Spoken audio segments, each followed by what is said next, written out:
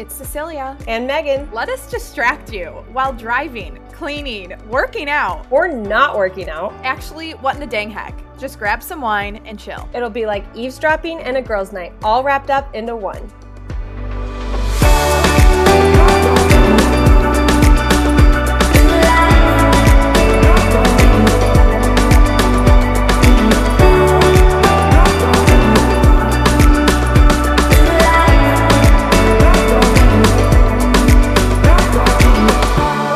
Okay guys, welcome back to episode 2 of season 2 with one of our favorite guests from season 1, Emily Wilson.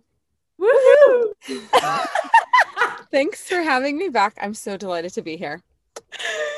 Emily, we're just woohooing at the same time. We're the woo girls. Like I always remembered in basketball games or football games, there would always be like woo, like girls saying that, and I would always name them as the woo girls, and that's us now. That's us now. I'm happy to be so. You were a cheerleader, weren't you? The woo girls, no matter what. I guess you could say that. Emily, did you play sports in high school?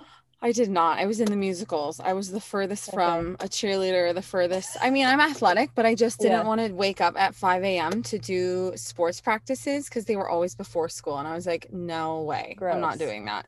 No shot. So, okay. Well, I love to say all the musical kids, like the people in the musical and arts department were so nice and such a tight-knit group. And honestly, that's the group of kids that like still hangs out and keeps in contact post high school, I find. I agree. I totally agree. It's like such an unusual thing, musicals and, singing and all those things. You just feel so unusual. And I feel like that just like really brings you even closer together. Because there's a lot of people who are athletes, but musical people are hard to come by. So we just love each other all the more. Instant bond. Mm-hmm. Meg, you want to start us off with your heck yes? Okay. There's two. One really simple one is the Tito's strawberry lemonade from Topgolf.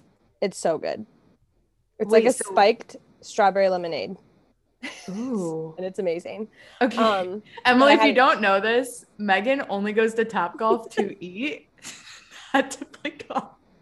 I've actually never been to Topgolf in my life. There's not any around where we live. What? I've never been. I see people talk about it all the time. I'm like, oh, I've never been. How is there one in Albuquerque, New Mexico, and not one in Southern California? There's probably one in Southern California, but you know how big Southern California is. That's true. I mean, it could be an hour away from where we are. So I'm like, I don't even know what Topgolf is. I'm not going to drive an hour to go to Topgolf. I mean, you might want it for their Tito's strawberry lemonade. Apparently, it's your heck guess. And then the other heck guess is having family and friends around and like extra hands and help for Carrie, because we don't live near any family, and so it's just nice having like being around them and then being like, I want to hold Carrie, I want to see her, and I'm like, I won't fight you, please do. You're like, so please hold her. Yeah. please hold my daughter. No, yeah, that's a huge heck yes. Okay, so my heck yes is seeing my boyfriend in his navy dress whites. I've never seen him in that uniform at all. Well, like his formal uniforms. So that was really great to see. And we were at a wedding in Florida, and there's this thing that they do at Navy weddings called like welcoming the bride into the Navy. Back with the back of their yes. So there's a sword arch, and they picked Stash to slap her in the butt with the sword on the way back. And there's this photo that I took of her, and she's like this. And she's like 5 double chins, like in the second that he's slapping her, saying, "Welcome to the Navy." And it was just funny. She said she had a bruise. So that's really good. It's something they do. And I was like cracking up that she wanted Stash to do it. So it was just really funny. Whenever y'all get married, that's going to happen to you. Yeah, we'll see. I don't know who will be welcoming. Wait, does Avery have a sword? Yeah, they do it in the Marines too. Okay, but we didn't have the whole arch at our wedding, so it didn't happen to me. But did you get spanked with a sword? No, I didn't, because we didn't have the sword arch, because we didn't have enough of his Marine buddies that were able to come. Got it. Yeah. I swerved past the spank. Swerve the spank. That needs to be the title. Swerve the spank. That's not gonna go well for us. Motherhood. Swerve the spank. That's a good one. Emily, what's a heck yes? My sweet mom retired from teaching last week, and I'm so proud of her, and I'm so heck yes about all the years she poured into loving her kids at school. She taught them how to praise the Lord through song, and it was amazing to watch. So heck yes for all my mom's years of teaching and loving those students. What did she teach? Because you said songs. Yeah, she was a music teacher. Okay, Yeah, she so was it a runs music in the teacher. family. We're all musicians. So she taught K-8 music, and she played all the music for their school masses and all the different kinds of things. And she just, I mean, those kids, they sang "Lord, I Need You" like you have never heard before. It was my like God. just so sweet. They always just gave their whole hearts because my mom gave her whole heart, and it was so cool to watch always. So I'm so proud of her. Oh How my many God. years? 13. Wow. Yeah. Good So for her. she started working when my brother was in 7th grade. Okay. She picked it back up again. We can Okay. talk about that in a little bit. Yeah. We're gonna dive real into that. Well, that actually goes hand in hand with my heck no, the singing at mass, but it's not what your mom taught their kids to do. Whenever we travel, we just go to whatever mass fits into the schedule and wherever it's closest to wherever. And we went to this one, and when we first walked in, it felt really chattery. And I was like, oh no, like this is a little weird, because everyone was just talking like it was a gathering right before mass. And I was like, that's really loud. And Like it was the narthex, but like in the church. Right, like in front of the tabernacle. And I was like, okay, this is fine. And then the church or the mass started, and there was drums, which I'm always like, oh no, okay, here we go. But they're not allowed, right? I don't think. Maybe they are, I don't know. But says the germ, you need to have an organ in order to have any other sort of musical instrument. But I mean, that's not really kept. So I was like, okay, Meg, you need to stop judging and you just need to be present right now. So I did, and I was better. And then right in between the Liturgy of the Word and the Liturgy of the Eucharist, they played a rap song. They had made one of the singers, I think, had written it himself, and it was about God, and it was about how God is in everything. But it was like, you're my father, you're my mother, you're the stars in the sky, you're the answer to my prayers, you're this, all this. The mother. Yeah, you're my mother, which I was like, that's because when I saw you're my mother, I was like, oh, we're talking about Mary, because they just said you're my father. So I was like, maybe it's a verse about God and then a verse about Mary. Then I don't know. And then it was like all about God, and I was like, wait, hold on. But then the fact that it was rap too, and the drums are going, and they had like the billboard screens basically on each side of the tabernacle with all the words, and it was constantly flashing with like Google photos of like the stars and a kid and a mother and a father, and like all this stuff is going on. I'm thinking, oh no, what if like so you're telling me there was a PowerPoint presentation along with the rap song? Yes, it was like going at the speed of light because he's rapping so fast, and people are like swaying and like clapping to it, and I'm like, this is not like, this is where I draw the line. Like, okay, you have drums, cool, all right, whatever. But then now you're rapping in the middle of, and then again during the Eucharist, the drums were like going off like it was a concert, and I was like, all we need is like as he was raising. No, as you were going up to receive him. Wow. Yeah, and it like, you just walked to the beat of that drum, Megan. No, we stayed right there in the pew. We were not going to go receive communion because I was not focused the whole mass. After that, like I just was not present at all, and there was like an anger in me almost, and like a heartache a little bit, that I was like, I don't know if this is righteous, and I have not been focused, and I'm not going to go up and receive right now in this state. But it was like heartache because I was like, what? How? Part of me was like, how can a priest let his entire flock, like, you know what I mean? Like, I was just so like, how do you even go to the priest after this? And like, how do you confront a parish about this? How do you talk to them about reverence? How do you, like, what is going on? And we just left. Avery was like angry, like could fight someone angry, because he was like, that is just not how you like, especially coming from a non-denominational background where that is oftentimes what the service is like at a big non-denominational church, drums and a concert and stuff. And then he saw that happen right in front of the Eucharist, and he was just like, this is completely unacceptable. So that, Unfortunately, it's the bishop's job. Well, I feel like he maybe, I don't know. Maybe he doesn't know what's going on. I don't know. It was bad. It was really bad. And I still don't know what to do about it, but maybe just nothing but pray. I don't know. I've called parish offices more than one time. I've called many parish offices, so I don't know if they change it, but just to let them know that I see them. I feel like they like looking around, everyone is just swaying and clapping, and like I just know so many people are poorly catechized, and I just know that this doesn't help.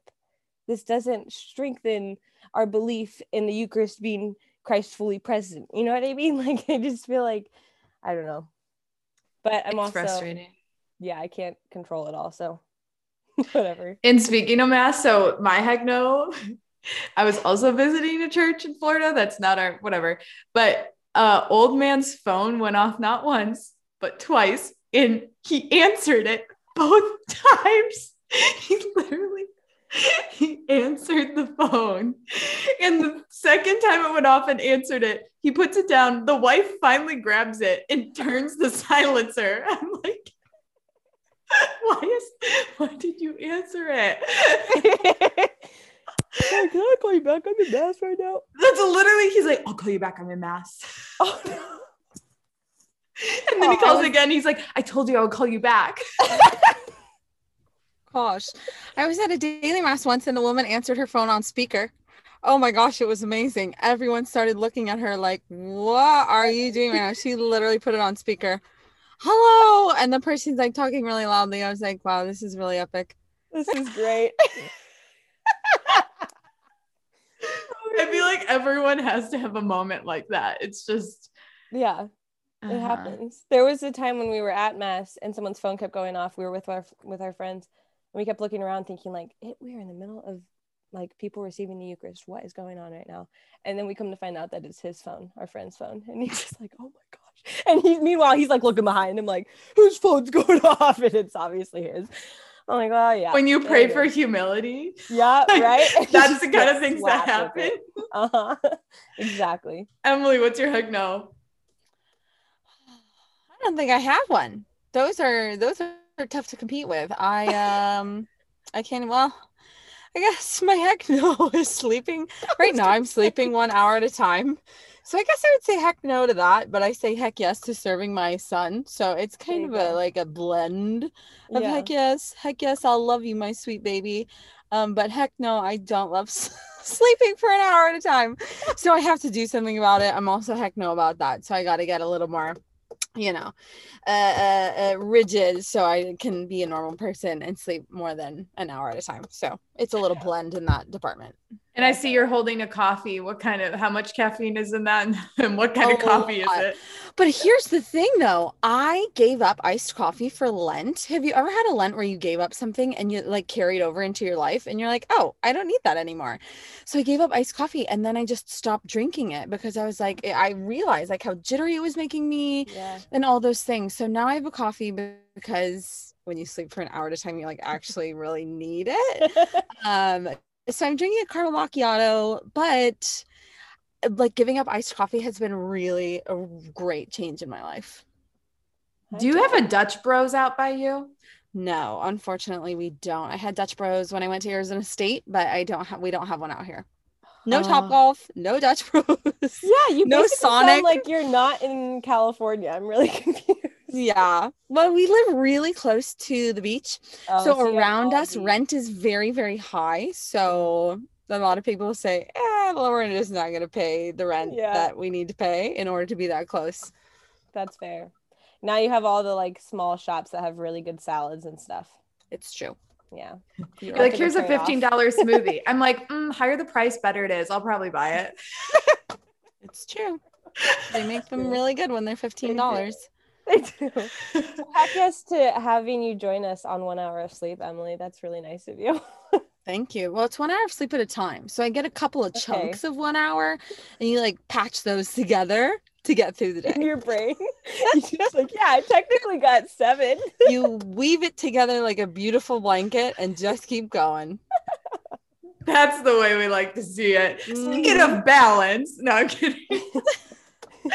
Well, before we jump in here to our topic on motherhood and careers with entrepreneurship, Megan, Catholic company. Emily, I'm sure you've heard of them, but you want to talk a little bit about that, Meg? Yeah. So one of the things my parents did really well growing up, and Emily, you're probably reaching this stage as Zion gets older, but is how to celebrate seasons and holidays with your kids from a Catholic perspective.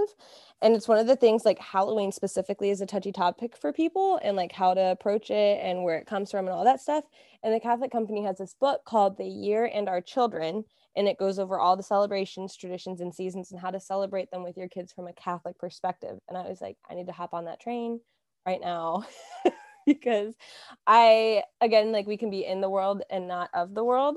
And so I don't want to, like, we're not going to not have an Easter bunny or a Santa Claus or something because people are like, that's not Catholic. But there's also a way that you can teach your kids about the holidays and seasons and let them be a part of it without it being Hallmark or whatnot. Hallmark.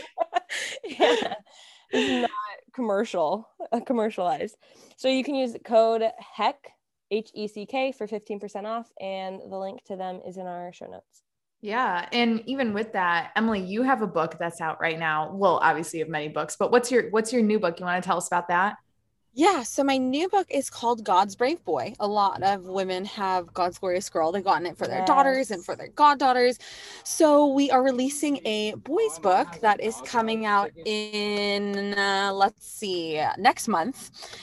So it's pre-order right now, and then they're going to come to us in about a month, and then we're going to start shipping them all out to little boys everywhere. With my sons, I just had a huge heart for this book and like figuring out what I wanted them to hear and what the Lord wanted them to hear. So I'm really excited about God's Brave Boy. And Cece and I are going to be affiliates for it. So keep your eyes peeled for a discount code from us on our Instagram pages when it is out, you guys. Yes. And it's who's what is it called? Publisher. Who's publishing it? Sophia? Me. Oh, heck yeah. I published my own children's book. So God's Glorious Girl is published by me, and God's Brave Boy is published by me. Amazing. So cool. I just feel like, I just decided to go for it, and that has been a huge blessing in my life. I submitted both of them to a couple of publishers, and they didn't want them. I was like, you know what? I'm going to do this myself. And it's been a huge success, and I'm so grateful. Because you can pick all your own illustrations. You don't have to run it past anyone. You do everything that you want. And that is the thing. I had such a specific vision for God's Glorious Girl and God's Brave Boy. And I thought this is a blessing because I really want it to be done how I know it needs to be done and how I want it to be done. And so I just did it. That's the beautiful thing about life these days. There's so many different, you don't need big people to do. I go through publishers for my long form books, but there's a lot of different ways where if you want to run with something, you run with it and you figure it out and you type it into Google and you just figure it out. Yeah. YouTube it. I always say, just YouTube it.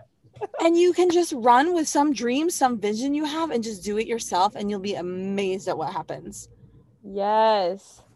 That's actually exactly what we're going to talk about today anyways. About how women just run with things and make it happen, including careers and motherhood together. So yes. And with that, we were talking a little off air. We were like, we didn't realize how controversial this topic is and how some people make it so controversial. When in my head, it's so simple. It's so simple. I had no clue until we got on the air and Cece was like, so a couple people think women should only stay at house and raise kids and never work. And I was like, what? I didn't know, but that's what my mom did. But that was never something that she taught us or told us, or we were never around that atmosphere where you stay at home with the kids and that's all you do. You do not have a career. You do not have work outside of that. And Meg, your mom started working once. How old was your youngest sister? I think 5, but that was because my mom was set and ready to homeschool her, and my youngest sister saw all of us going to school and she wanted to go to school. She's super outgoing, she's super extroverted, and there was a good Catholic school in the area. And my family, I guess, was blessed to be able to afford that option if she wanted to do it. And so they're like, okay, if that's what you want to do. And then after that, my parents are young and they can't just sit at home and retire right now. So she was like, well, I'm going to go back and teach for what she went to school for, which is like special needs kids. So, but up until then, for what, like 17 years, almost all 17 years of my life, she worked a little when I was a baby. She was a stay-at-home homeschool military wife mom. So that's like what I grew up around, but I did not know people had such a serious opinion on that. Yes, I think that's an important word, Megan, is opinion, because there's no dogma about what moms and wives can or should be doing. This is so opinion based. It's so about my walk with the Lord and like what the Lord is speaking into my heart, where he wants my energy to be going. And I learned that from my mom. My mom is a brilliant mathematician. Okay. She worked an amazing job. She did like classified stuff for the government. I mean, she's like a serious lady. And she had my sister. I think she was like 27 when she had my first sister. I'm the second of four. And she was still working. I came along 2 years after my sister. And she had this experience where she really felt in her heart, and I won't share too much detail because it's really for her to tell, but she really felt the Lord say, okay, it's time to stay home now. And really like calling her and asking her to that. And she said an obedient yes to that. And then she decided to stay home with us because that was like her and the Lord together, like her listening to the promptings of the Lord, like going with the movements of the Lord for what was best for her and the children and her vocation and all those different things. So she was a stay-at-home mom, right? Up until my brother was in 7th grade. And then she, like I said, she became a music teacher. And I've always been inspired by that, to always be walking with the Lord and listening to him and praying about where he wants me to be, putting my energy, my heart, my time, my life, all of that, just as a woman, period, right? So the single women out there, like that's what I would do when I was single, but especially as a mom, looking at work, looking at, life, to always be listening to him. I'm so grateful for my mom's example of that.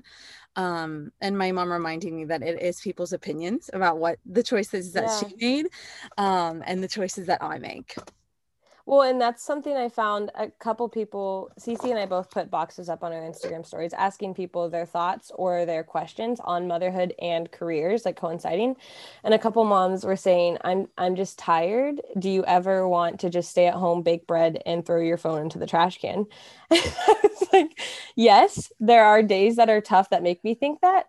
But I also think there's something to be said for listening to where God wants you to be, because you can ebb and flow with it. You can stay at home and just bake bread and raise your kids, and that is success. And then you can come back into the work field and also raise your kids and work, and that's success. Like whatever is a yes to God is successful. So I think people forget that it doesn't have to be one or the other for the rest of your life.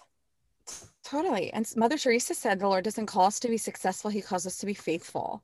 Yes. Right. And so faithfulness to that calling of God is really important. And I think another thing that's forgotten in all the opinions is that some moms have to work to support their families. Yes. It is not a question of whether or not they can stay home. And I think that is so lost when people are like, no, moms shouldn't work. You're like, no, but some moms literally have to work.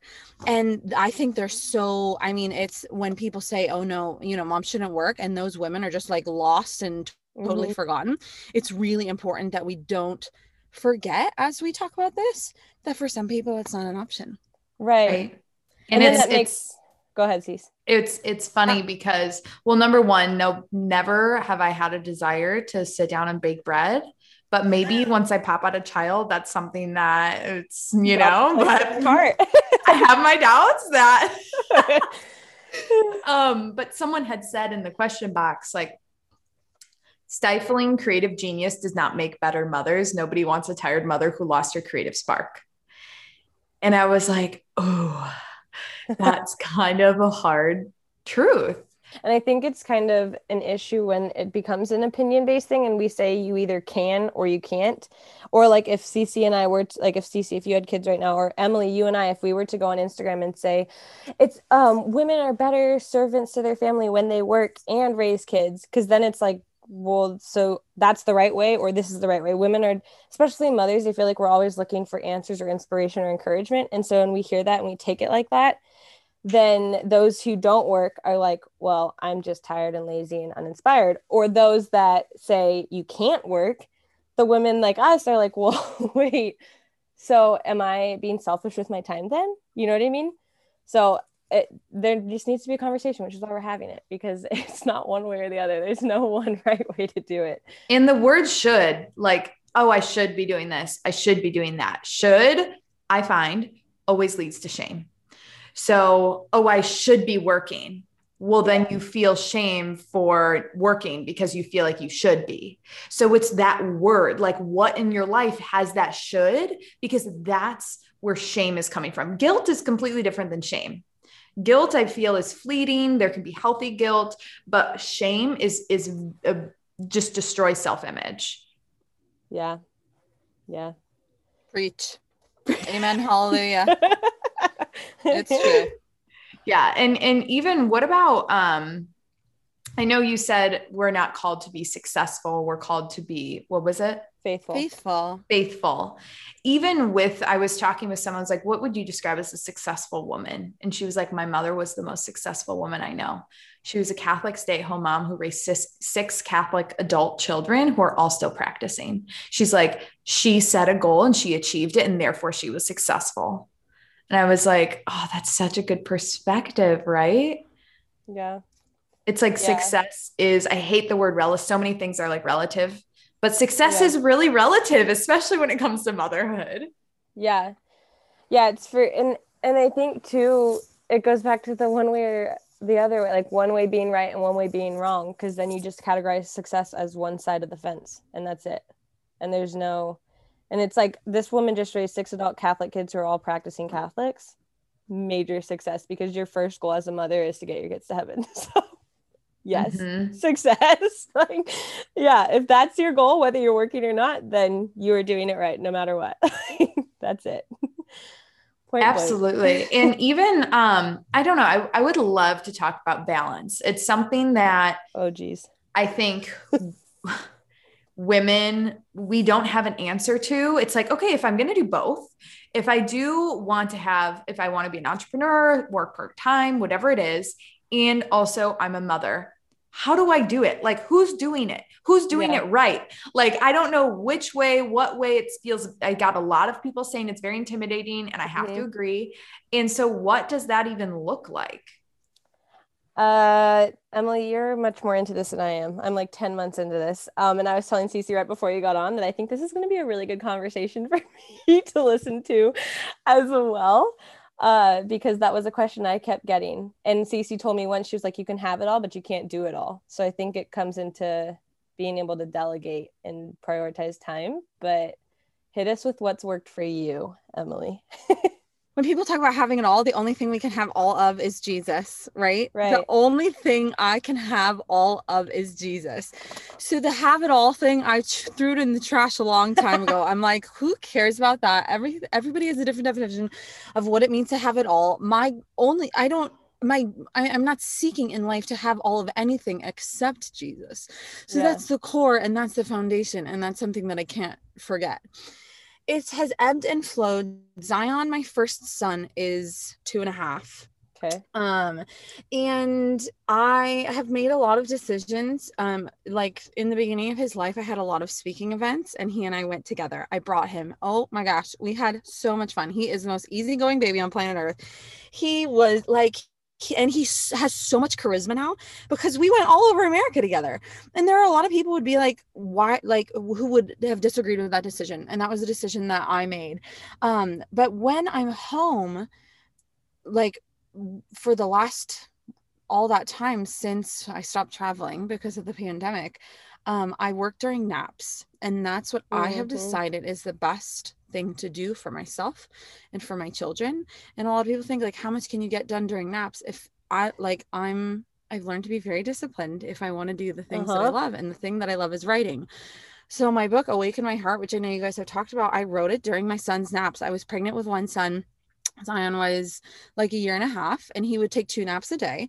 And so in the morning nap, I had like an hour and a half, and I would sit down and I would begin by praying, and then I would write. And then in the afternoon, I would write some more.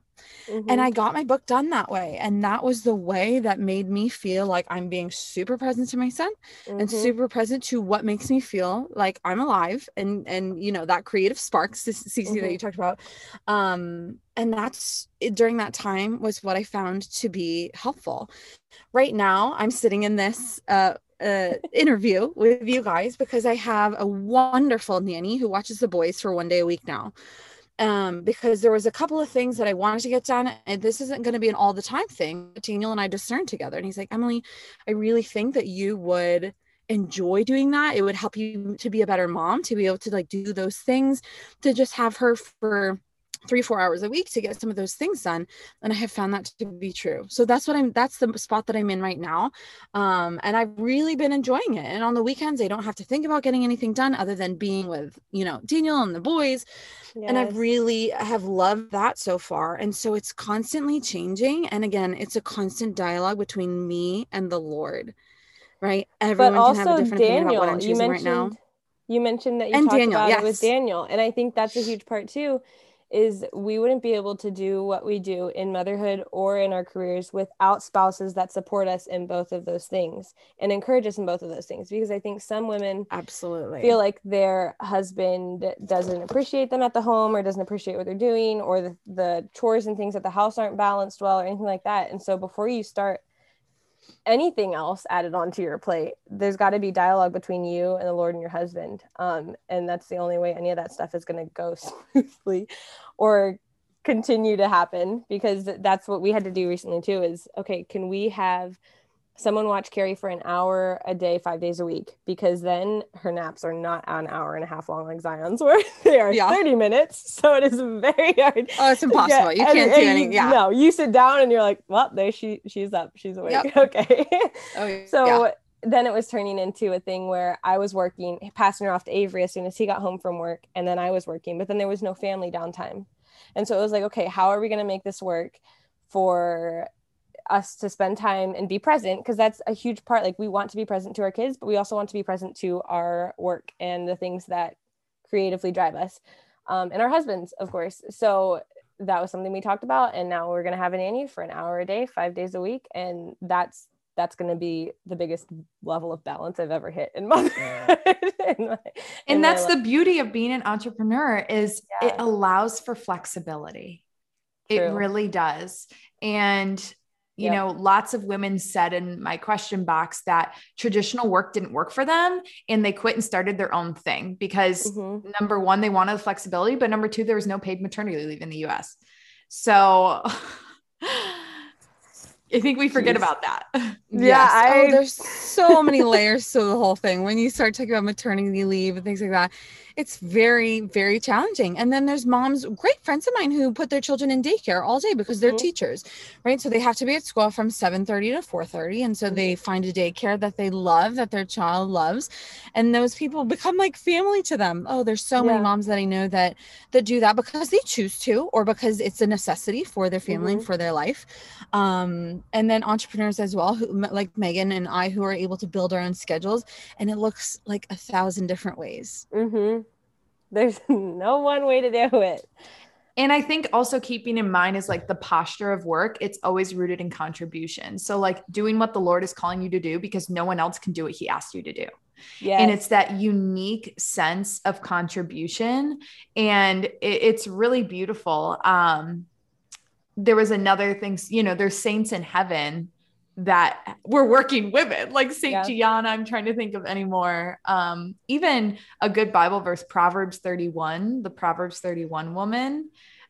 She was like working woman, like had beautiful linens, like had people working for her, was a mother. Like it's beautiful. Proverbs 31 to check into. One thing that I thought was really interesting, kind of looking into this idea of motherhood and careers, is I had mentioned it a few times, but my boyfriend and I have been like looking into the differences of like the human kind of primal brain of men and women. And mothers do not work out of the desire to provide for their man. They work out of a passion. And it's very different. So it's like oftentimes women work because they like love what they're doing. Yeah. And men don't really, they don't have to like specifically love what they're doing, because what they love is providing. Yes. And that's, oh my gosh, that's so cool. And I think, yeah, this is what we were talking about before you got on to Emily, and before we started recording, was that there's no desire from Cece and I, and Emily, you could probably agree with this, to be the breadwinner. We don't, like, that's not the desire. The desire is to use the gifts and talents and things that God has instilled in us to serve him, and then in turn serve our family. And they make us more of our whole selves by like pouring into those different things that he's given us to do. But it's not because, unless for necessity, of course, but there's no desire to be the breadwinner whatsoever. I know that if I needed to stop work tomorrow because I felt like that's what God was calling me to, Avery would support me in that and pick up the slack where he needed to make that happen, because that is his role and his desire, and he knows that inherently, you know? Mm-hmm. Yes. And like, I mean, Emily, sorry, go ahead. No, you go ahead. That's fine. Yeah. So our brains haven't developed for over 10,000 years. And so like around like 12,000, 15,000 years was like when hunter and gathering started. And so we literally have the same brain from when that was around. And so to like reject primal tendencies is like rejecting human nature. And, you know, women have this desire to nest and, you know, to have a man whom you can depend on. And that's just a natural tendency. And like when you're married with kids, work takes on a completely different feel than it did pre-kid kid. And, you know, what maybe one time felt like empowerment now feels like someone strangling you. Like it could just be completely different. And, but I think the sad thing is that no one told women that this would happen. Like, I think a lot of the times it's like parents, teachers, like the culture, it tells you that like work is going to satisfy you, and that it should, and that it will, and that it should come first in your life. Yeah. And that's just a lie. It really just is. And so I really think that almost all men who marry have a deep desire to take care of their wives and their children and to be the provider and protector. And most of the time when women are working or do work, yes, there are circumstances like Emily mentioned where it's like, they don't have a choice. Like they have to, like, I can't even imagine a single mother, you know what I mean? But it comes out of a passion, not a desire to provide. Yes. Your findings and your research into that, Cece, is interesting, and I think will benefit a lot of people, because it's something that's being thrown in the trash in modern culture, is this like the complementarity of masculinity and femininity and how it plays out in our everyday lives. It's a very important thing to learn and study, and I'm so grateful you're sharing about it. Yeah, thank you. I'm like so obsessed with it. What about just the transition from Emily? Were you an entrepreneur just since you had children? Was that always something you were? No, I started working for myself in 2013, and my son was born in 2018. So I was at this for 5 years before Zion was born. Wow. So that was challenging for me. One of the most difficult parts of transitioning to motherhood for me was that I didn't have all the time to do whatever I wanted, whenever I wanted, period.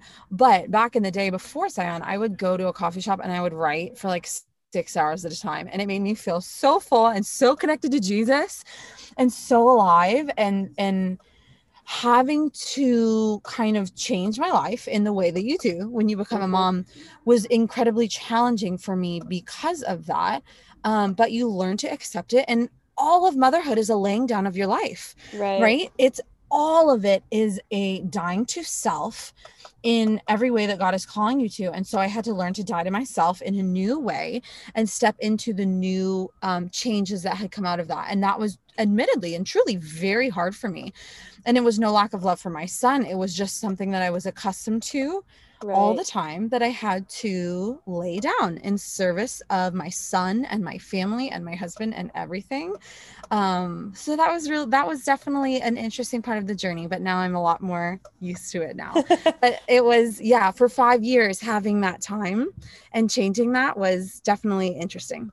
5 years is a long time too. Like, yes. That's a lot of consistency and routine that you just get into.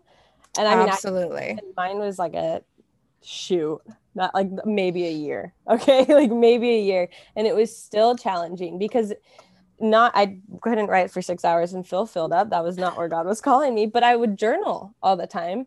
And I would spend all this like personal, quiet time with Christ all the time.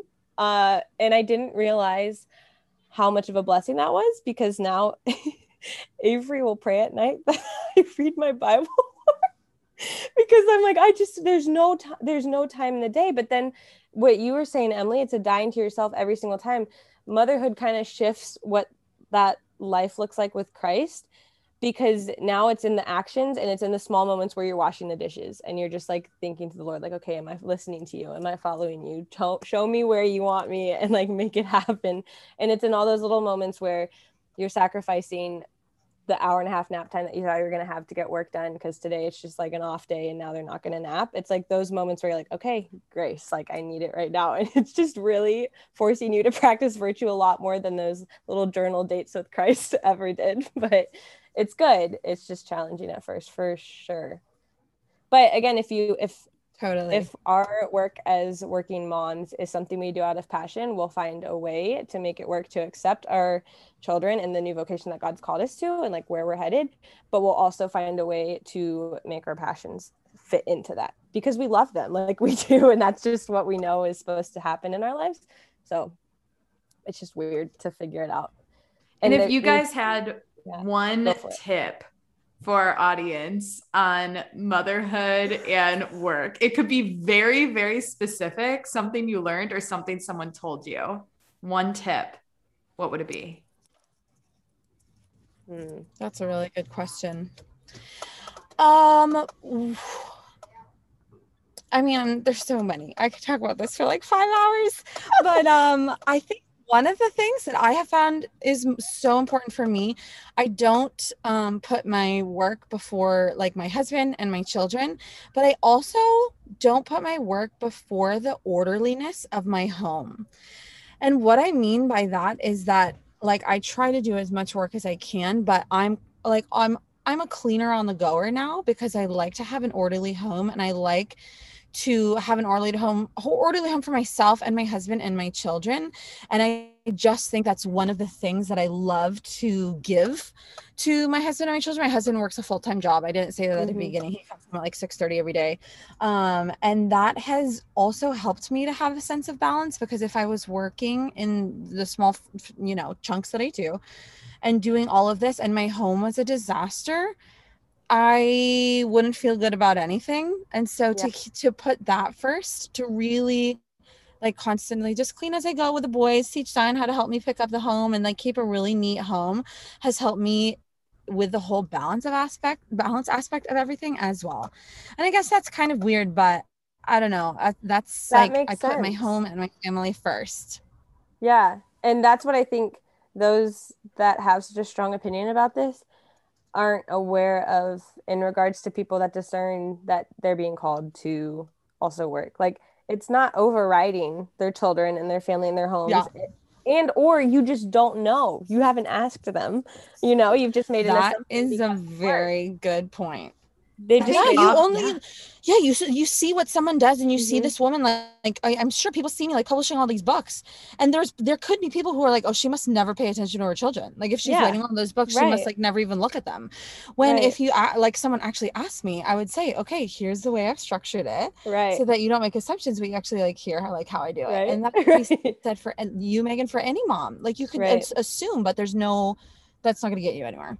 Right. It's so interesting. Like the assumptions, like we could even assume like, yes, assuming like, oh my gosh, they probably like, they probably are never even parenting their kids. They just outsource their parenting, like whatever it is. Like I hear that all the time. And we make these assumptions of, even in our, like, I bet they don't even like me. Like, how many times have been like, I just feel like she doesn't like me. It's like, well, did you ask her? Yeah. Like, did you ask her if she didn't like you? Yeah. I agree with the working in a clean home though, because that is like a physical way to order and balance your life. And it plays into the way your kids see balance and order. And it is a gift to your husband too. Like, it's the same thing I have for Avery. What, Cece? Okay, so I raised my hand. There's this thing where women, they are not single focused and men are single focused. So it's like, if we're trying to get something done, it actually is almost as if things are talking to you. Like the dishwasher, in a non-weird way. It's like the dishwasher is saying like I'm clean, like empty me. And the floor is saying I'm dirty, vacuum me. Yeah. And like these things are actually like talking to you. And it's just something that doesn't happen in a man's brain, but in a woman's brain, it's like, no, this is happening nonstop. Yeah. Like environment is everything for a woman to be productive. Yes. Yep. Totally. And it's also important. I think maybe I made it sound like I'm the only one who cleans and things like that, but my husband and I both put in an effort, to maintain our home and to like serve our family in that way. And I think that's so important. They did a Mythbusters about that, Cece, on multitasking. Years ago, they did a whole Mythbusters experiment, and they put like men and women in this big crazy thing where they had to do all these things at once, and women did so many things at one time, and men could really only focus on one thing at a time. It was they did a scientific experiment of the whole thing, and it was amazing to watch. Just the way, like you said, the brains, like how our brains are wired. It's amazing. Yep. Yeah.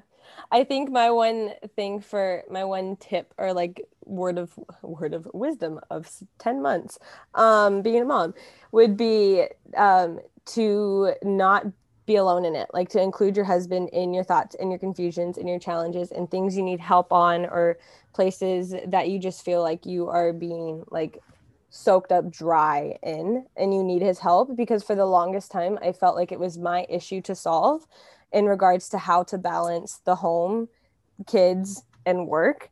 And in reality, if I thought that was my issue, then Avery's only issue is his work. And that's it. He doesn't have a role in anything else unless I invite him into that and share that with him. And it's been a thing that we've had to talk about a lot, because I mentioned this last time we recorded a podcast with you two, is that I like to do things and take care of it all myself. And I need to invite him into that to help me. Because then once you figure it out and he's aware that like, okay, she needs me for an hour today to just watch Carrie a little bit because I got home from work early and I can, then there's just like a happy dance and everyone's happy and everything's much more balanced amongst the whole home and not just in my own brain. So that would probably be the one thing that saved my butt. Very, very good wisdom. Thank you. Wisdom. You have like, don't think you don't have wisdom just because Carrie's 11 months, like well, you're not giving like yourself figuring it out. But everyone's figuring it out. True. Totally. Like I said, it's an ebb and flow. I'm still learning every single day. Right. And you may have a second child one day, and then you have to, restructure and figure it all out again.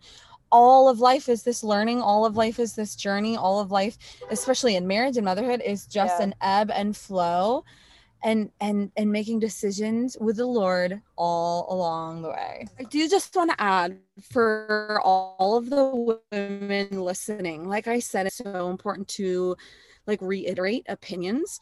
That's like everybody comes from a different background when it comes to looking at their mother and her work, right? There's going to be women who listen to this whose mom was a single mother who had to work 3 jobs in order to take care of her family. And there are women who raised those 6 kids, right, who are still in the faith and all those things. And so there's so many emotions and complexities that come along with this. And I want everybody to know, like, our heart behind this is that we want to encourage women and support women in wherever they are, wherever they have come from. Uplifting women to really take a faithful response of yes to the Lord is where our heart is in talking about this. Right. And I just want to reiterate that for every woman listening, every family dynamic that she's come from. We need you to end like all of our podcasts with something like that. People have Yeah. 3 bazillion different experiences, and this one is very emotionally charged. And so I just Right. wanted to reiterate that. I'm glad you did. And if there's, things come up in women's heart, bring those to the Lord. Bring your family experience to the Lord of whatever you want to talk with the Lord about through this. Seek the guidance and wisdom of people in your life in regards to this topic. Like there's you can't say too much about talking with the Lord about this whole topic, because we are not given that doctrine, that dogma about what we should be doing, or what is, the outline for the whole thing. Right. Yep. The Lord, your man, Agreed. and mentors. There you go. Yep.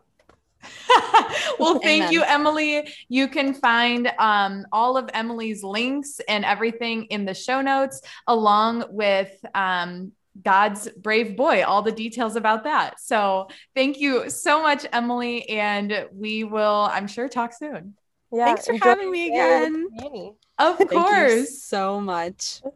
We Bye. appreciate it. Thank you. Okay, before we jump into a couple voicemails, because this will be our first round of voicemails for season 2, we're gonna talk about House of Joppa real quick. Cece put a post up when she came out for Carrie's baptism about like things you do as a godparent, yada yada yada. And House of Joppa has these really cute illustrated sacrament cards. So like you couldn't go into Target in the card section and find like a Holy Communion card. Maybe you could, I don't know. But these ones are like really beautifully illustrated for like matrimony, Holy Eucharist, baptism cards, anything you can imagine. And you can use code HECK15 for 15% off at House of Joppa, anything on their website. These cards are just something that stuck out to me this week. So check them out in our show notes. House of Joppa, House of Joppa. Finally, I'm saying it right.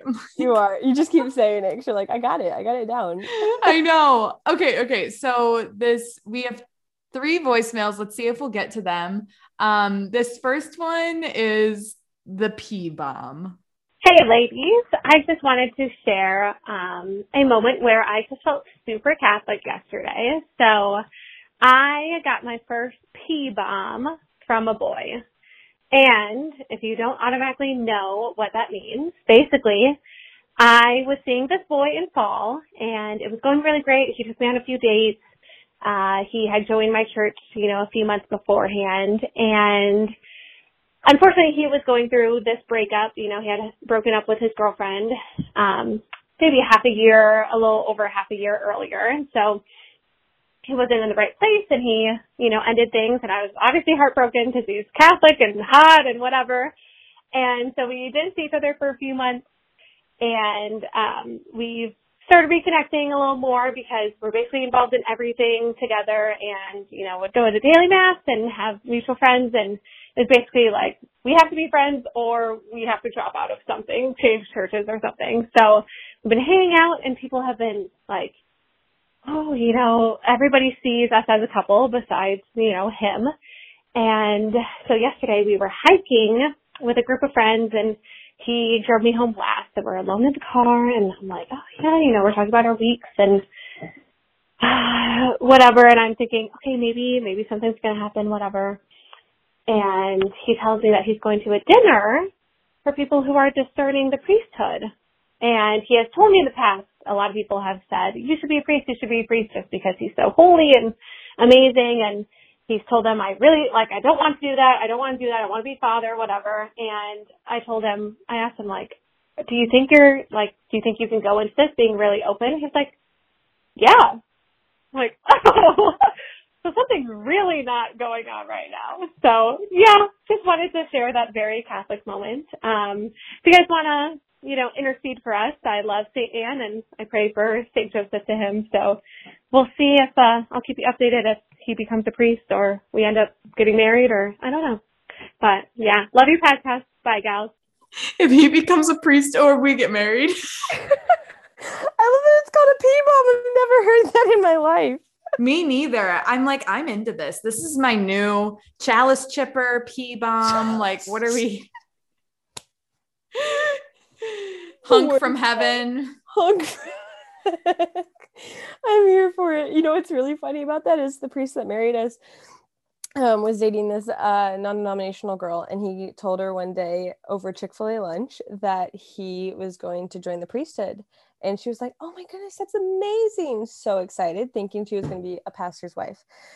Then he said, no, Catholic priests can't be married. And she was like, wait, so what are you saying? And he was like, we're breaking up. Poor girl. She'll never see Chick-fil-A the same. I know. Chick-fil-A lunch. But yeah, he's a great priest now. So he definitely did what God was calling him to. But Father Mike, right? Father Mike Schmitz. Oh my gosh, no. Father Mike, yes. Father Mike Metz. Yeah, he has a podcast called Three Dogs North. Three Dogs North. And I actually listen to it all the time because it's literally just rambling like us, but it's three priests that are broing out. It's awesome. It's the best thing ever. Yeah. Okay, so here's another seminary story. Hi, Megan. Hi, Cecilia. It's Hannah. I just have kind of a follow-up heck yes for you guys. Major heck yes. So I, a long while back, was driving back to campus, and I listened to one of your podcast episodes where someone had a really big crush on their guy best friend, but he didn't share the same feelings, so she decided to say a 54-day novena for him and then wrote a letter expressing how she felt. And as chance would have it, I had just written a letter to the guy that I had a major crush on, but he had his heart set on the seminary. And so I was just trying to navigate friendship with him, so I said, she can do that, I can do it. So I said a 54-day novena for him. And during that time, a few crazy things happened. First off, about halfway through, I completely just flat out forgot what my original intention was. And so instead of praying like to get over him, I just started to pray for him. And then on the feast of St. Joseph, I believe, he decided to stay for 2 more years instead of going to seminary at the end of this year. And then we were on a drive one night, and I totally didn't think that he liked me. Like, I had lost all hope in this endeavor. And we were looking at the stars, and he just turned to me. He was like, I have tried to go to the seminary multiple times. It keeps not working out, and I like you a ton, so will you be my girlfriend? This completely came out of the blue, because you have to understand, like, this is the furthest thing from my mind at this point. I was like, great, he's staying. We're going to be great friends for 2 years. But I had 13 days left of the novena. And so I was ecstatic, but also like, whoa, this is a lot. So I told him, you have to wait 13 days to hear my decision. And today marks 13 days later. But it just so happens that 2 nights ago, I was saying the novena and fell asleep and finished it. And so, as chance would have it, we actually started dating 2 days ago on, I think it was August 24th. So, yeah, the power of prayer is amazing. And I'm still in disbelief, obviously God's will, but this is, I don't know, a cool story. So, God bless. Bye. The amount of giggles she had. I loved it. How did she had no idea? I know. I just think it's really cute that she was giggling the whole time, because it made me think of like a sleepover. And I was like, I'm so happy for you. I know. The stars.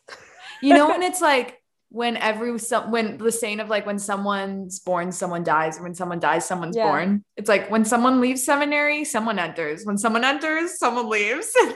Some girl's heartbreak, and then another girl gets a guy. Another girl gets a holy husband. Yep. That's, so cute. I love that she shared that. I did too.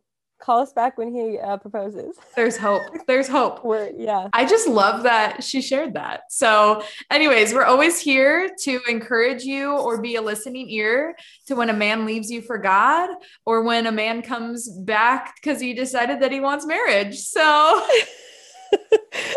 we're honestly so here for those, and here for your heck yes and heck no's too. Like very specific ones, like Tito's frozen strawberry lemonade from Topgolf. Oh yeah, Specific we love ones. specifics. Yeah, we love it.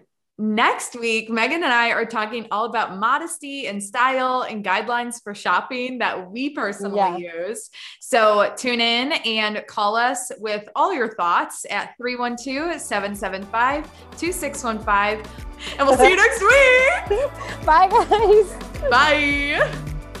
Thanks a ton for listening to the What in the Dang Heck podcast. Make sure you call our hotline, subscribe, leave a rate and review, and might as well follow us on Instagram while you're at it.